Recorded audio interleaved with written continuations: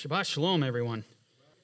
Book of Hebrews. Well, if you remember in our last message, we actually broke into some new territory and were abruptly confronted with what I would call one of the most terrifying passages in all of Scripture. And that is this passage right here. Hebrews chapter 6, verse 4. For it is impossible for those who were once enlightened, if they fall away, to renew them again to repentance.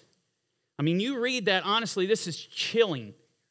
This is one of those passages, as I mentioned before, that the first time you're acquainted with it, you just don't run past it. You stop. You're dead in your tracks. And this hits you hard. The reality of what's being conveyed here. The reality, the weight of sin. It all of a sudden, it begins to resonate in your heart. It's a very, very powerful thing. Well, today we are going to continue to remove layers of understanding in this passage because we want to ensure that we are extrapolating exactly what the writer intended for us to extrapolate and making sure that we don't get heavy in a way that we're not supposed to. In other words, we start interpreting things that are not there. We want to take exactly what is there, and what is not there, we don't want it. And so we don't want to, because when people do that, they get involved in that, you can go to one extreme or another. You can totally flip passages on their head and misdirect them. And so because of that, we are going to continue to peel back layers of understanding. And what I want to do to kick off today is I want to take you to the second epistle to Peter, or Peter's second epistle, I should just say.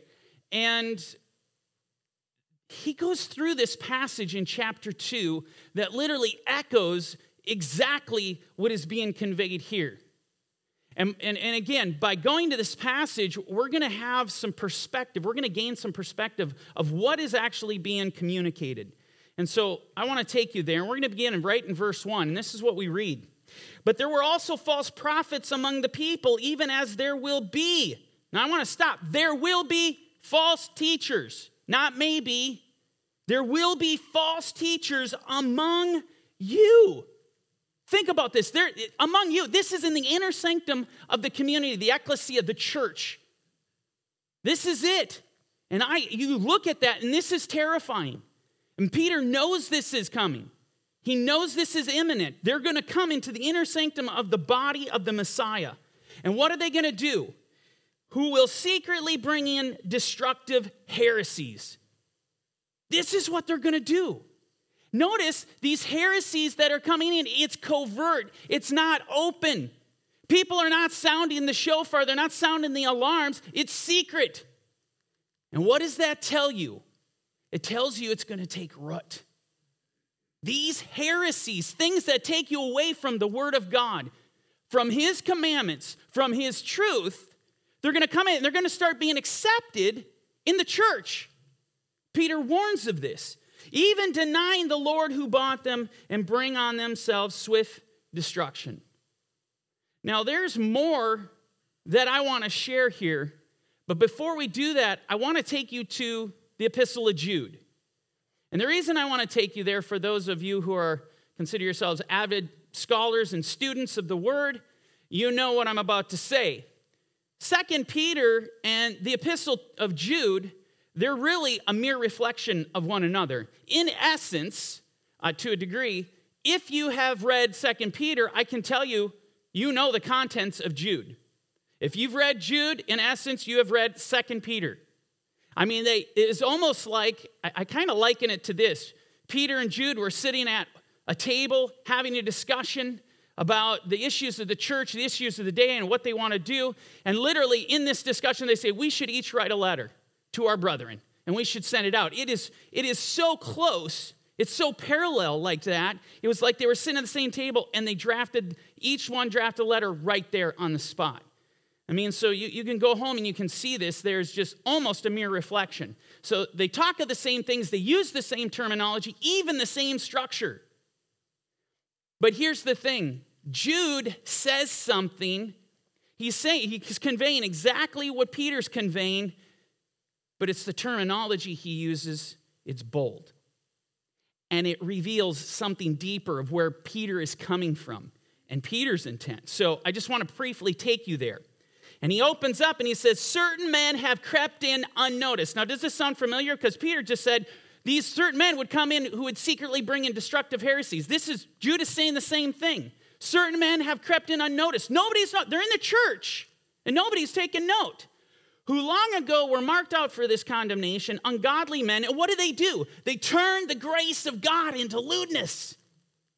So these men that Peter is talking about that are going to be coming in, Jude gives us some insight as to what is really happening. These heresies that we're talking about, Jude tells us, no, they're going to be perverting the grace of God. This is what's at hand. This is the expense. They're going to be utilizing God's mercy, God's grace. And by doing so, they're going to lead people astray. Now, that is a scary thought. That is a scary thought because we all know God's grace is true. Yeshua is that grace. But there's a perversion happening. And that's where the seduction is. And that's how you can get these people who are in the church. That's how you lead them astray. Terrifying. And so he says, who turn the grace of God into lewdness. Oh, and he says the same thing Peter said, and deny the only Lord God and our Lord, the Messiah, Yeshua. Now, going back to 2 Peter 2:1. So these false teachers, they're going to secretly bring in destructive heresies. And then he's going to go on and say this, and many will follow their destructive ways because of whom the way of truth will be blasphemed. I hate that when I read that. I cringe every time I see this. And unfortunately, Peter's not the only one that uses this descriptor of believers. He's not talking about many in the world. Many believers are going to follow the destructive ways. Yeshua in Matthew 7, when he has all those Christians sitting in front of him crying out, Lord, Lord. And how did he start? He said, in that day, many will say to me. He says many. And that for me is very hard to deal with. Because you start looking around, you start looking at all the believers in Yeshua, you start looking at all the Christians, and as you become more acquainted with all these warnings, in your mind, you're calculating who's staying and who's going to be destroyed. Who is who? Because we know that the church has tares in it. There are wheat and tares in the church. A frightening concept. Now, dropping down a little bit here in 2 Peter. For when they speak great swelling words of emptiness, I want you to think great swelling words. In other words, their message is profound. It makes a mark. There's an impact. It's well received. But Peter is telling us it's total vanity. It's worthless. It's of no value whatsoever. It's complete emptiness. Now listen to this part because this is important. They allure through the lust of the flesh, through lewdness, the ones who have actually escaped from those who live in error. How are these false teachers getting in? They're getting into the inner sanctum of the church. How are they taking away awesome believers of Yeshua? How are they taking them out? Right there. They are alluring through the lust of the flesh. In other words, this is what they're doing. They're coming in and they're giving powerful and wonderful messages that do not appeal to the Spirit of God, but to your flesh, to your fleshly desires, the things that your flesh wants to hear. This is marketing 101. Tell the people what they want to hear and they will buy it every time. Every single time. It's so terrifying. This is how they're doing it. And there are things, let's be honest, there are things that, as you sit in those chairs, every one of us has struggles. And God forbid a pastor preacher comes up and pats you on the back and tell you it's okay in your struggles. Don't worry about it. God's grace will cover it. And he strengthens the hands that have been hanging limp, that are hanging faint, that are supposed to be there, that are supposed to tremble before God. He lifts them up and tells them you will have peace. Don't worry about that. And so they're stripping them of the godly sorrow, stripping them of the conviction of the Holy Spirit so that they don't embrace that. And so they come in with these messages and they're very persuasive because your flesh, that's what your flesh wants to hear. That I don't have to stop doing X, Y, Z. God still loves me. That's too hard. I don't want to do that. So this is what happens. Now, continuing on, listen to what he says here. While they promise them liberty. So they're coming in, they're appealing to your flesh, they're telling you, giving you teachings that tell you it's okay if you don't keep these commandments of God. It's okay if you do this. No harm's going to come to you. They're promising liberty. This is the catapult leading people off the edge of the cliff. Grace, freedom, liberty. You know, I can't help but think of Irenaeus, who was in the 2nd century, living in the days of Marcion, who came out. He saw what was happening to the faith. And he said, certain men have come on the scene. They exaggerate the mercy of God, and they say nothing about judgment. They exaggerate the mercy. This is exactly what Peter is dealing with. He's saying this is this is the power by which they are working in. This is the persuasion. It's the freedom. It's the grace. I want to take you to Jeremiah just briefly before we finish this. Behold, you trust in lying words that cannot profit. Will you steal, murder, commit adultery, swear falsely, burn incense to Baal, and walk after other gods whom you do not know, and then come and stand before me in the house which is called by my name and say, we are delivered to do all these abominations? You know, I prefer other translations. It actually says we are safe. It is okay for us to do this. Now look at what he's saying. Here you have men and women. They're going to the temple to praise the Lord.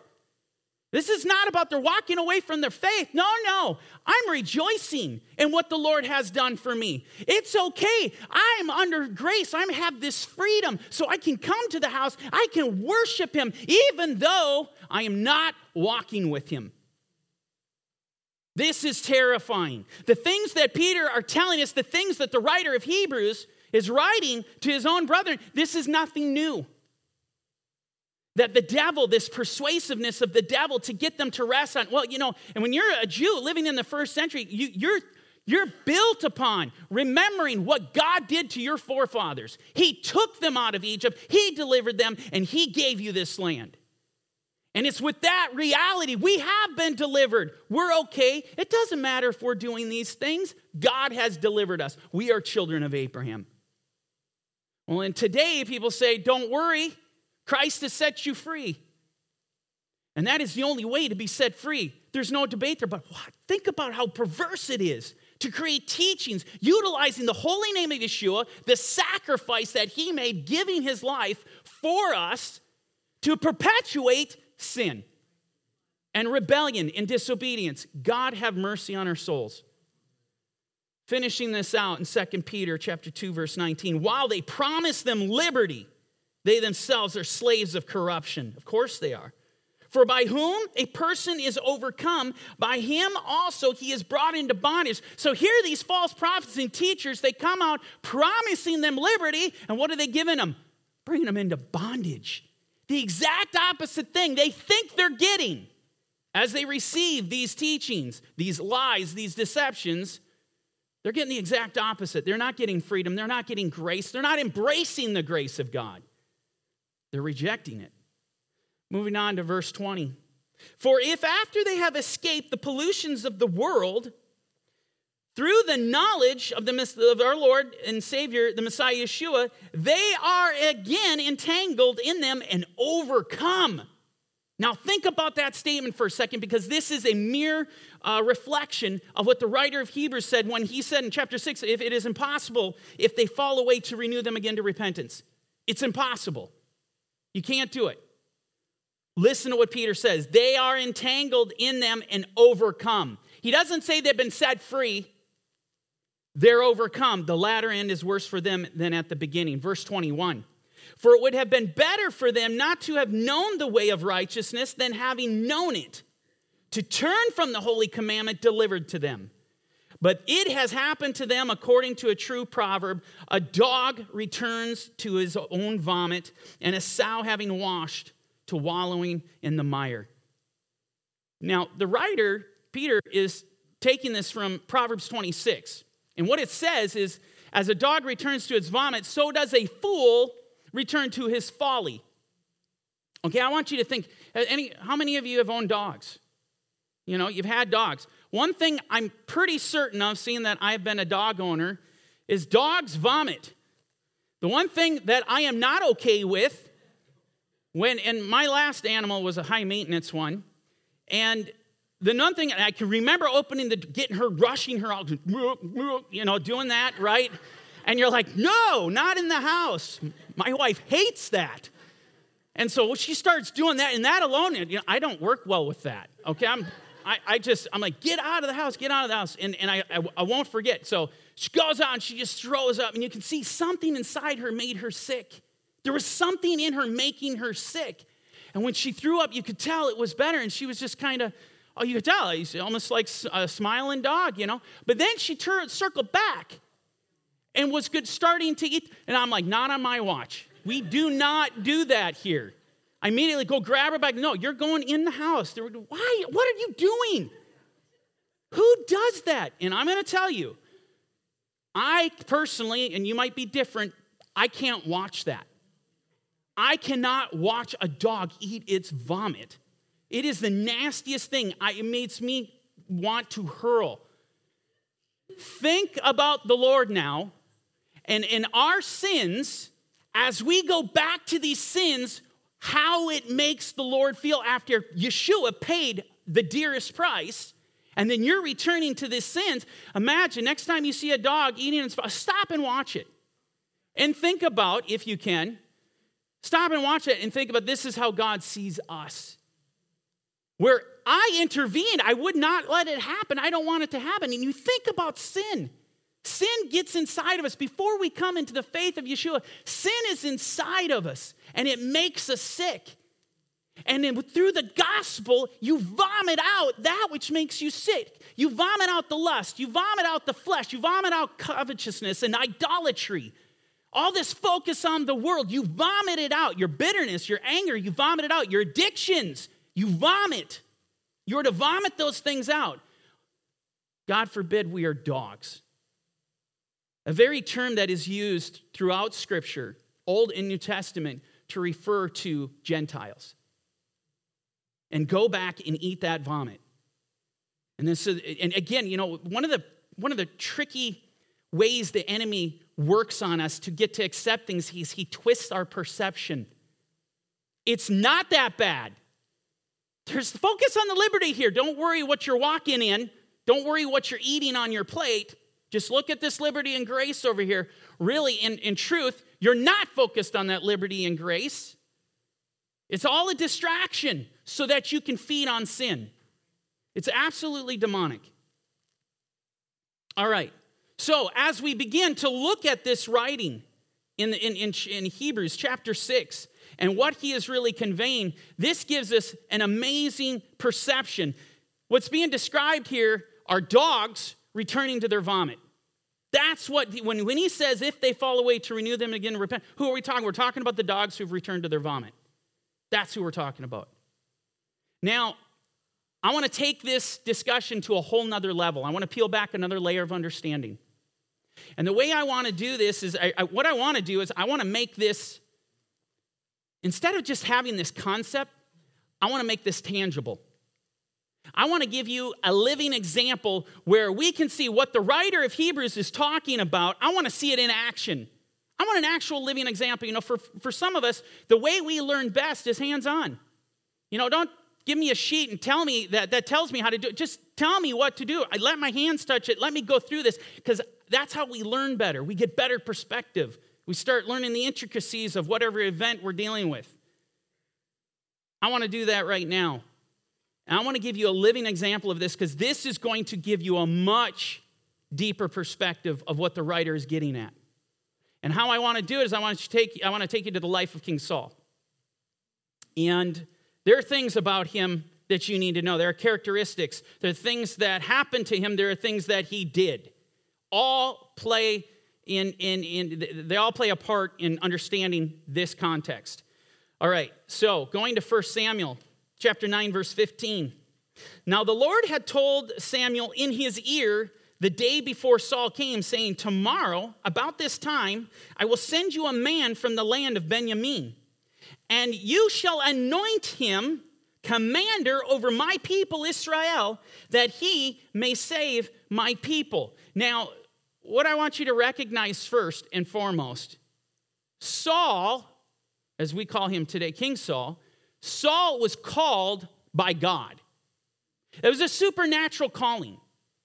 Now, what you need to understand is this: as we go through the life of King Saul, there are parallels to every believer's life. And starting with the calling. Every single one of you that confessed Yeshua as the Messiah for salvation, for forgiveness of sins, understand that was a supernatural calling. The gospel went out. Yeshua himself says in John chapter 6, no one can come unto me unless my Father who sent me draws him. And how does he draw them? He draws them through the gospel. The Father draws people to his Son through the gospel message. Okay? It's a supernatural calling. The first thing I want you to recognize, there's a supernatural calling here upon Saul's life. The second thing you need to see is here, Saul's being called to be anointed as king for a purpose. He's being called to deliver Israel, to save the Lord's people. Now, we see this actually manifested as we get to chapter 10, verse 1. Then Samuel took a flask of oil, poured it on Saul's head, and kissed him and said, is it not because the Lord has anointed you commander over his inheritance? Now, notice, Samuel doesn't say, now I have anointed you with oil. He gives the glory to God. He tells him exactly, it's the Lord who's called for this. The Lord has anointed you king over Israel. And this is a physical anointing with oil. But I want you to understand, that didn't end there. Saul received another anointing. And we read this in chapter 10, verse 10. When they came there to the hill, there was a group of prophets to meet Saul. Then the Spirit of God came upon him and he prophesied among them. See, there was another anointing, and then it was told Samuel that this was going to happen. And Samuel conveys this to Saul. This is going to happen. It's all part of God's plan to anoint him with the Holy Spirit. Now think about that. And to the degree that he manifests the power of the Holy Spirit, he begins prophesying. In fact, it was so jarring to the people of the day, there's actually a proverb that went out and that said, is Saul among the prophets? Because people were astounded he was actually prophesying through power, the anointing of the Holy Spirit. So here's the thing. We look at these believers being talked about in Hebrews chapter 6, right? And these are awesome believers. They've tasted the heavenly gift. They're partakers of the Holy Spirit, tasted the good word of God. Saul fits all of these. This is Saul. This is the life of Saul. He has this special anointing, all right? He has a relationship with the living God. There's intimacy. This is authentic. It's not fake. It's not a sham. It's not a game. Now, problems come in as things begin to develop in Saul's life, as adversity hits. As you jump ahead to chapter 13 in 1 Samuel, the police team, they're amassing, the Philistines are amassing their armies for war against Israel. And it's interesting, the Bible actually utilizes the text that they were as the sand which is by the sea. In other words, they were innumerable. You couldn't even count the people. They were that intimidating. This is what is coming. And Saul sees this, and he's in Gilgal, and he's waiting. He's looking at this situation. He feels he's going to die. And if that isn't bad enough, think about being in King Saul's position, seeing probably the greatest army he had ever seen in his life amass against him to come to kill him, to gut the people of Israel. And then you look out at your own brethren, and what are they doing? They're running for their life. They're literally hiding. The text says that they're hiding in caves and holes in the earth and rocks. They're disbanding from him. So he's looking at this massive army. Everyone around him is fleeing from him. This is terrible. The weight of fear is bearing down on him now. You can feel he's being pressured. You can feel the pressure as you go through the story. If that weren't enough, on top of that, Samuel, he commanded Saul, do nothing until I come to you.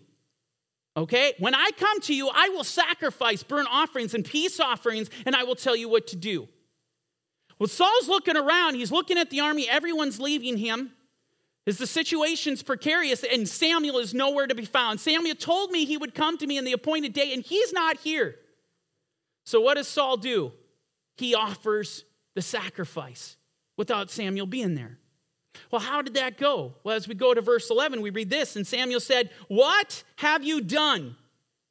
And Saul said, "When I saw the people was scattered from me, that you did not come within the days appointed, and that the Philistines gathered together at Michmas," verse 12, "Then I said, the Philistines will now come down on me at Gilgal, and I have not made supplication to the Lord. Therefore, I felt compelled." I felt, the last two words you'll ever speak. I felt compelled and offered a burnt offering. How many times, I'm going to tell you straight up, no other story in Scripture has put more of the fear of God into me than this one.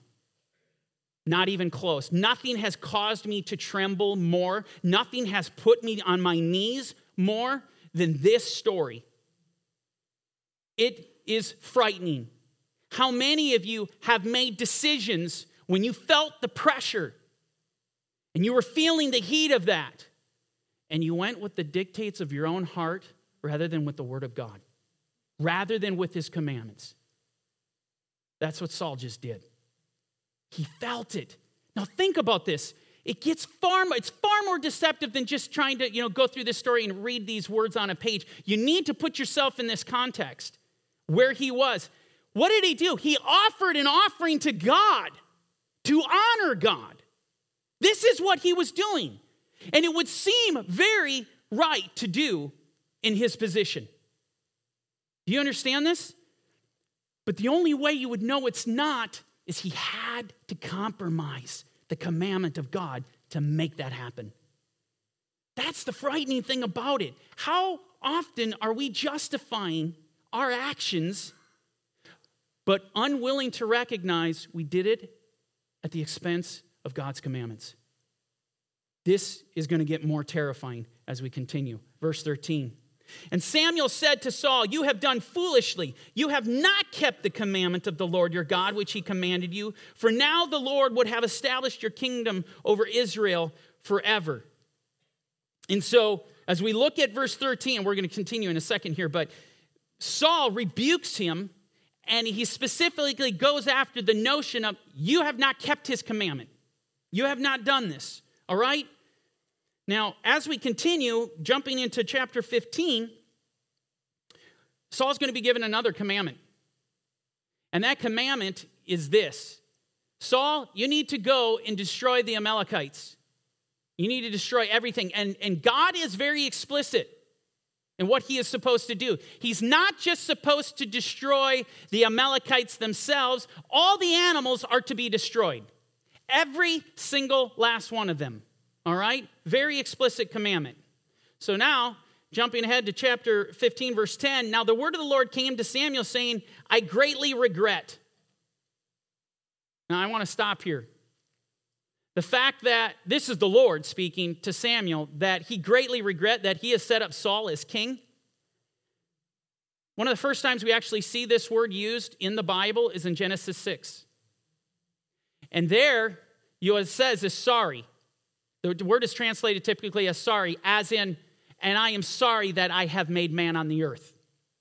See, when the Lord is sorry, when he regrets, what comes next? Judgment. Total destruction, where you cut off from him. And here, I don't need to read the rest of the story. I know how this is going to end. Because of what the Lord says. I greatly regret, Nacham in the Hebrew, he regrets, he is sorry that he has set up Saul as king. Now why? He has turned back from following me. See, when Yeshua calls us into the kingdom, follow me. I love that call to his disciples. Come and follow me. That means leave everything else. You look at me. Everything I tell you, that's what you do, no matter what else is going on. And so here he turned back. The Lord rebukes. The Lord's telling Samuel that he's upset with Saul. And he's turned back from following him. And he has not performed my commandments. So when you understand, what does it mean to turn your back on God? And we've talked about it multiple times in this series. It means you stop keeping his commandments. You know, people get irritated with me because I like to talk about the commandments of God all the time. This is what we're supposed to do. We're supposed to meditate on it. We're supposed to talk to them when we sit in the house, when we walk by the way, when we lie down, when we rise up. It's supposed to permeate out of our cells of our body, come forth from our mouth. This is what is supposed to happen. So Saul has not kept his commandments. It grieved Shemuel, and he cried out to the Lord all night. This is the other thing I want you to see. You've got to see the context here. And this is why it's so frightening and painful to read. One of the greatest prophets that have ever lived is mourning. He loves Saul. This is why I grapple with this, and this is why this story has absolutely stripped layers of filth off of me. Because then I think about how many Christians do we know that we are so close to, that we love, that are we going to fall to our knees mourning because they have rejected the Lord and the Lord has rejected them? A scarier version? How many people do you know that are going to fall to their knees weeping for you because you have turned your back on God? I think about that, and it's so heavy. This is so heavy, and so you start to see this. So moving on to verse 13. Then Samuel went to Saul, and Saul said to him, "Blessed are you of the Lord. I've performed the commandment of the Lord." Most terrifying part of the story right here. God is regretting ever setting him up, ever bringing him into his kingdom to save his people. In his mind, you're anathema to me. And Saul is rejoicing in the Lord. He is rejoicing before one of the most godly men that have ever lived. He's excited to meet him because in Saul's mind, I have kept the commandment of the Lord. And all I can hear are the echoes in Matthew 7 of all those who cry out to Yeshua saying, "Lord, Lord, don't you know us? We cast out demons. We did mighty works in your name. We prophesied. Let us in. What is going on here?" Saul is of that very nature. He is overjoyed. Talk about delusion. He has no idea. He's honoring the Lord. He literally thinks, me and the Lord are okay. We're walking with one another. I have paid his name homage. Absolutely terrifying. Well, how does Samuel respond?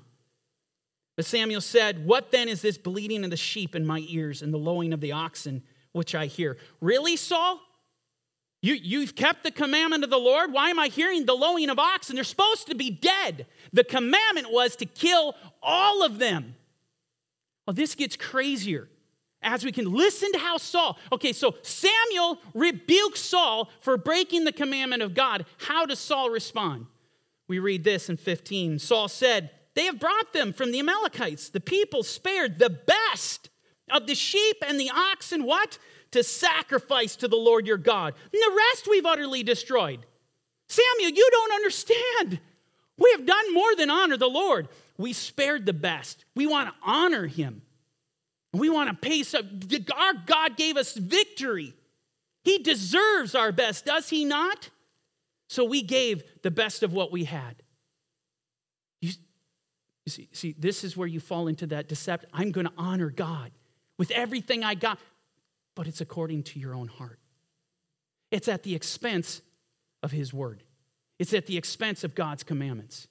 Moving on to verse 16, how does this go over? Then Samuel said to Saul, "Be quiet." He interrupts him. When you look at this, there's an interruption here. He cuts him off. "And I will tell you what the Lord said to me last night." And Saul said to him, "Well, speak on." And Samuel said, "When you were little in your own eyes, were you not head of the tribes of Israel? And did not the Lord anoint you king over Israel?" Now, this is an amazing thing because Samuel's reminding him of his calling, his holy calling, and what he was supposed to be doing for the people of Israel and what he had done for him. Verse 18, "Now the Lord sent you on a mission and said, 'Go and utterly destroy the sinners, the Amalekites, and fight against them until they are consumed.' Why then did you not obey the voice of the Lord? Why did you swoop down on the spoil and do evil in the sight of the Lord?" And verse 20, "And Saul said to Samuel, 'But I have obeyed the voice of the Lord.'" You cannot make this up. Twice he comes and rebukes Saul, and he will not receive it. Why? Because he has obeyed the voice of the Lord. They're debating. He's debating with the prophet Samuel. You don't understand, Samuel. See, you're not getting it. I have honored the Lord with everything. And then he goes on. I've gone on the mission on which the Lord sent me. I brought back Agag, king of Amalek, and have utterly destroyed the Amalekites.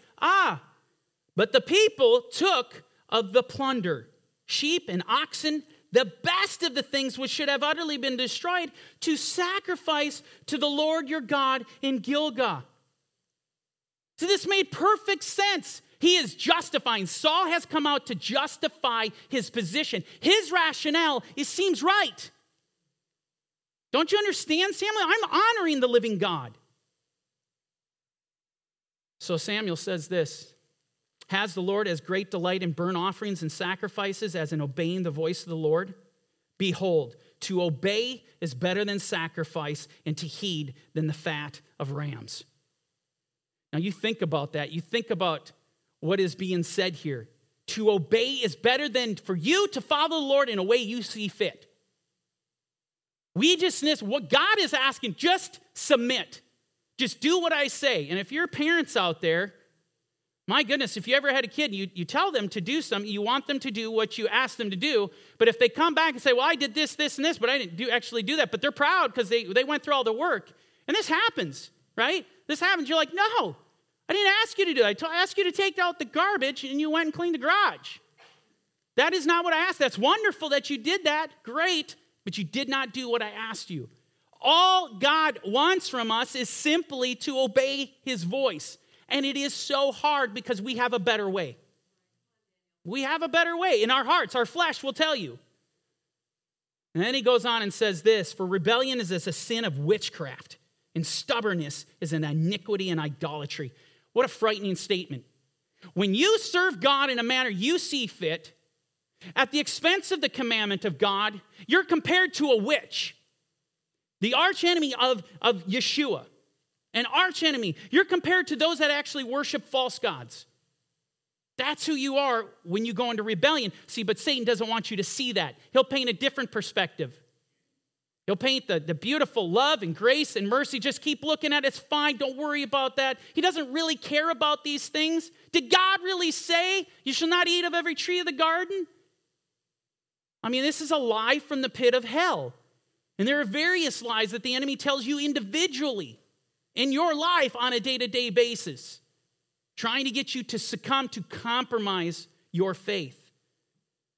Because, he goes on and says this, because you have rejected the word of the Lord, he also has rejected you from being king. Note this, it is a promise. This is a promise. You reject God's word, he is going to reject you. You can profess your faith in Christ till the cows come home. If you do not do what Yeshua says, you are not his disciple. It's that simple. This is a promise. Moving on to verse 24. Then Saul said to Samuel, I have sinned. Finally, he's been rebuked multiple times, wouldn't come down. Samuel won this one. I sinned, I've transgressed the commandment of the Lord and your words. Why? Because I feared the people and obeyed their voice. Horizontal faith. See, he stopped looking down at the word of God, which you vertically need to look down and straight up. If I'm not looking down at the word, I need to be looking up at Yeshua. That's the faith. I need to be having my eyes set on the kingdom of the living God, of what's coming. But Saul went here. He felt again the pressure pounding down upon him. The pressure of the people that came out and said, no, Saul, no, we're not going to kill him. We have a better way. We need to sacrifice the best. Let us honor our God. Did not our God give us victory? I mean, you could just almost hear the discussions happening. Our God gave us victory. How is it that we're not going to sacrifice to him? Does he not love these things? You see the deception? This is where they're at. Saul feared the people. And I'm going to tell you right now, I would say, you could talk about the lust of the flesh. You could talk about various sins that lead you astray. Fear is one of the greatest. Fear and discourse and discouragement. These things, they almost like go hand in hand. The devil utilizes them. He sows fear into us, and it's so powerful of a weapon for him to get you to compromise what you're supposed to do, to get you to not speak up when you're supposed to tell somebody about Yeshua. He puts fear in you. You're worried about what they're going to think. And that's a reality. And now when you got this living in this sick, twisted, perverted generation that we're living in, no one wants to say anything. The Christians have been put in the closet, and no one wants to say anything because it might be offensive. Someone might be offended, and it might be an altercation. Fear. Fear should not control the gospel. Fear is not supposed to do it. If fear is controlling you, Yeshua is not in you. He who is in you is greater than he that is in the world. If Yeshua is living in us, we will not fall. We will not cater to these things. We will rise up. This is a reality. Moving on to verse 25. Now, therefore, please pardon my sin and return to me. I want to stop because this is important. You see how Saul reacts. Don't think for a moment that he's all repentant. The one he is asking forgiveness from is not God. It is Samuel. You recognize this? This is imperative to understand the whole context of what's going on. He says to Samuel, please pardon my sin. Saul doesn't drop to his knees and says, God, the God of Israel, the God of my fathers, have mercy on my soul. I have sinned against you. And there was a brokenness. No. Saul doesn't say that. Please pardon my sin. He's speaking to Samuel. Return with me that I may worship the Lord. But Samuel said to Saul, I will not return with you, for you have rejected the word of the Lord, and the Lord has rejected you from being king over Israel. You think about that. You see what happens when Saul rejects the Lord rejected him. It is over. And get this, he never saw him to the day of his death. Exactly what Samuel agreed to do. He never saw him. He never spoke to him. And even worse, the Lord never spoke to Saul from this point forward. He never heard a word. And this is why we covered a couple of weeks ago, Saul had to go to a witch to try to hear from Samuel. Not from God per se, but from Samuel. And this is absolutely crazy. The Lord rejected him. And so you see a pattern in Saul's life. Over and over again, there is a pattern. A dog returning to its vomit. A guy that's compromising the faith. A guy that's compromising the commandments of God over and over again. This is Saul. And so when we look at this passage in Hebrews chapter 6, for it's impossible for those who were once enlightened, they've tasted the heavenly gift, they were a partaker of the Holy Spirit, if they fall away to renew them again to repentance. Welcome to King Saul, the life of it. Now you get to see something and taste it. See what it looks like. The fears that were involved, the pressure that was put upon him. If we, this is the honest truth, if we cannot handle the pressure, you will compromise. And you have only one expectation. Hebrews 6. And this is a reality. One last thing to note about Saul, and I mentioned this in the last message. God took his mercy from him. Saul lost his salvation. And that is imperative for us to know. And we see this in 2 Samuel. The Lord speaks to David. He says, but my mercy shall not depart from Solomon as I took it from Saul, which I removed from before you. Saul died in his sin. He will not be saved. The mercy of God was stripped from him. But Saul, and what's so scary is when you look at this passage in Hebrews 6, Saul was this guy. He began to walk with God. He began to walk with him. There was an intimacy, and the power of God moved through him. Holy Spirit was on him. And you think about this. That's why this passage is so difficult. How is it the power of God can move through someone like this and him to end up like that? How does that happen? You better understand something. It can happen to you. There's a reason this story is recorded in the Word. And so when we look at Hebrews 6:4, this is something you need to take seriously. Now, that being said, I want to peel back another layer, a whole nother layer of understanding, and really address the looming question. that really hits us in the face. The first time you read this, it hits you. And you think, is the writer really saying what I think he is saying? Is this writer telling me that after I accept Yeshua as Lord and I've been a partaker of the Holy Spirit, I've been sealed, suffrages in the Greek, I have the seal proof of my inheritance, that if I fall away, that means if I sin and if I stumble, there's no hope for me? I can't return? Is that what this writer is saying? Well, let me answer that. You might not like it. It depends. You might say, depends on what? It depends on you. It depends on whether or not you are going to choose to live a life like King Saul or whether you're going to live a life like King David. I want to tell you something. When we look at this passage, you understand this in its deepest context?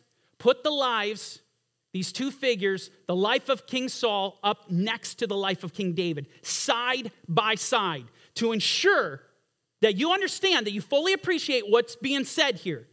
And why do I say that? I say that because King Saul was supernaturally called by God. Isn't that interesting? King David called by God.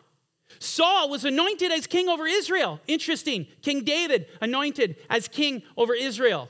Well, Saul had more than that. Saul was anointed with the Ruach Kodesh, the Holy Spirit, and the power of the Holy Spirit came out, and he prophesied. King David, too, was anointed with the Holy Spirit, and he, too, prophesied. And one last one is very vital. After all these things, King Saul possessed the calling, the anointing as king, the anointing of the Holy Spirit, the prophesying. After that, he fell. He stumbled. He sinned. Isn't that interesting? Because that's David's testimony. After he was anointed, after these things, he fell. You look at their bios in this context, they are virtually identical, side by side. And yet, Saul is eternally lost and David is eternally redeemed. How is that possible? I want you to think about, how is that possible? What did David do to merit that?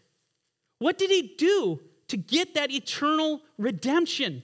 And Saul didn't. He was rejected. What did David have? The answer to that is David had heart. See, it becomes a true matter of the heart, of this undying love for the Lord God. See, when Saul sinned, you saw how he responded. He tried to justify. I'm justifying my position. It makes sense why I'm doing this. I'm going to tell you this. And that was the prophet Samuel. He came to him and rebuked him. When the prophet Nathan came to David, he broke. Immediately broke and fell to his knees. The weight of his sin was too much to bear. He couldn't handle it. He was devastated that he had betrayed his God, a God who gave him favor, a God who anointed him, a God who was his closest confidant. And he betrayed that trust, and he couldn't handle it. See, Saul's response to rebuke, night and day to David's. Nothing even comparable. I want to share with you a passage so that you can feel the weight and why David was eternally redeemed. Because we need to understand this. Because if we're not like David, that means you're Saul. And so Psalm 38, verse 4, for my iniquities have gone over my head. Like a heavy burden, they are too heavy for me.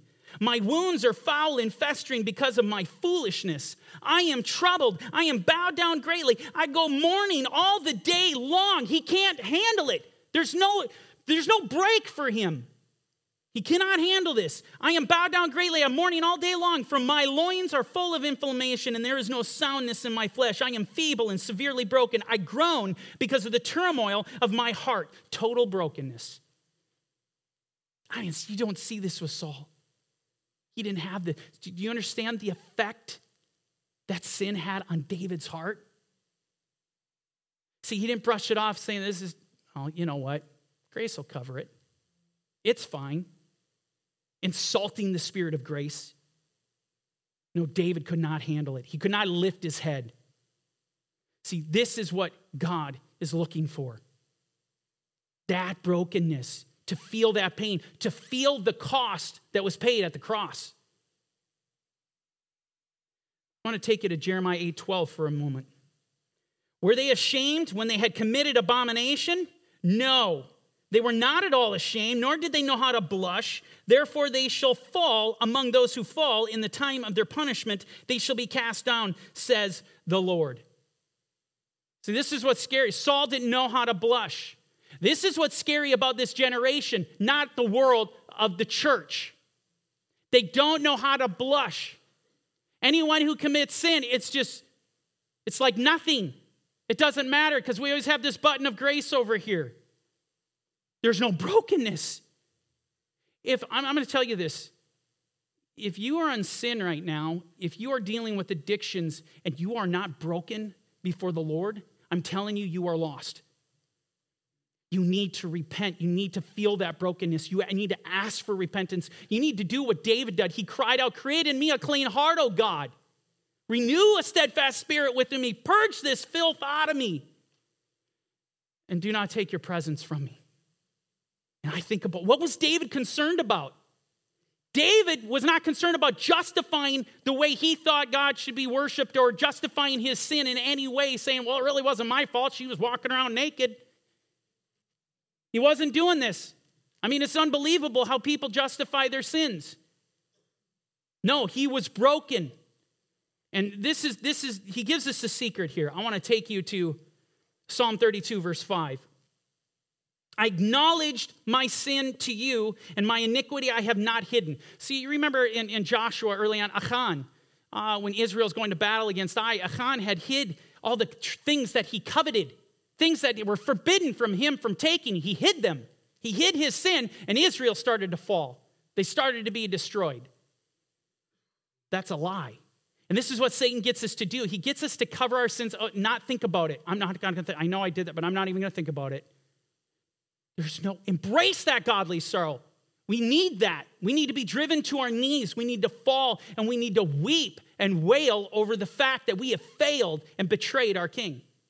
This is what we need to do. So David says, I have not hidden it. And then he says, I will confess my transgressions to the Lord. So this is where John gets it from when he says in 1 John 1:9, if we sin, if we confess our sins, he is faithful and just to forgive us our sins and to cleanse us from all unrighteousness. If we confess. We need that confession. Do you understand the success of David of truly having that broken heart that's leading him in repentance? That success hinges upon the confession. I have sinned. I have wronged you. God have mercy. Now, if you think you're going to do that just by simply, I'll confess the sin and then I'll just push the grace button all the time. Sin and repent, sin and repent, sin and repent. That is not a broken heart. That's not a heart of repentance. Remember, Abel's sacrifice was accepted, Cain's was rejected. It was a matter of the heart. He does not accept the sacrifice of the wicked, right? Proverbs 15. Now look at the effects of confessing the sin. And you forgave the iniquity of my sin. Now, let's talk about David's sin. The most egregious sin you can commit in Torah. One punishable by death. Getting involved in adultery, and that sin metastasized because lawlessness, as Paul says in Romans 6, leads to more lawlessness. And what did he end up doing? Murder. Ended up committing murder to the point he has to ask for forgiveness of bloodshed. These are David's sins, the most horrific sins you can imagine. And yet, David is forgiven. He was forgiven this. That's the power of the blood of Yeshua. There is hope for us. Amen? Now, continuing on. For this cause, everyone who is godly shall pray to you in a time when you may be found. And you want to pick up on that statement, when you may be found. Because he's not going to hang around forever. And we know this because of Scripture. Now, what does Yeshua say to the church at Thyatira in Revelation? I gave her time to repent, and she did not repent. And then he goes on, therefore I'm going to kill her children. I mean, this is a frightening thing. See, the Lord does stand at the door and knock. He gives us a time to repent. And Isaiah 55 says the same thing. See, there's a time where he's longing for us. But you keep going on in your sins, keep rejecting him. When you forsake it, he will forsake you. Does anyone want to test that time limit? God, have mercy? No. Absolutely not. So for this cause, everyone who is godly shall pray to you in a time when you may be found. Surely a flood of great waters, they shall not come near him. You know, I think of this, the passage most of us know by heart. 2 Chronicles 7:14. If my people who are what? Called by my name. Interesting, because Saul was called, but so was David. My people who are called by my name will do what? Humble themselves. What did David do? The opposite of Saul. He humbled himself. If they will pray, what does he say here? David says, everyone who's godly shall pray to you for the purpose of forgiveness. If they will pray, if they will seek my face, David says in Psalm 27, Lord, you said, seek your face I will seek. And the 2 Chronicles 7:14 goes on and says, and turn from their wicked ways. Turn from their wicked ways. Don't go back. A dog to its vomit. Then I will hear in heaven. Yes, when you look at Hebrews 6, there is hope. There is forgiveness. But you better know the difference between the life of King David and the life of King Saul. One last thing I want to mention in regard to King David. Do you want to see what repentance looks like? This is what's accredited to David. This is how David is being remembered in the eyes of the Lord. Okay? 1 Kings chapter 15, verse 5. The Lord says, because David did what was right in the eyes of the Lord. And listen to this. And had not turned aside from anything he had commanded him all the days of his life, except in the matter of Uriah the Hittite. Do you have that testimony? I mean, his testimony is he didn't turn to the left or the right in anything except that sin. That's what repentance looks like. You didn't just keep going on and sinning. I mean, let this message, I'm begging you, let it sink in. Do not allow anyone to sever godly sorrow in your heart, that conviction. Let it bring you down to the depths of your knees and let the Holy Spirit begin to regenerate you, purging that iniquity, all those lusts of the flesh, the lust of the eyes, the pride of life. Get it out. The addictions that you're dealing with. If the devil is telling you you're in a state of grace, you are deceived. You are deceived. You've got to get out now. There is hope for a broken heart, for true repentance. Yeshua will forgive your sins.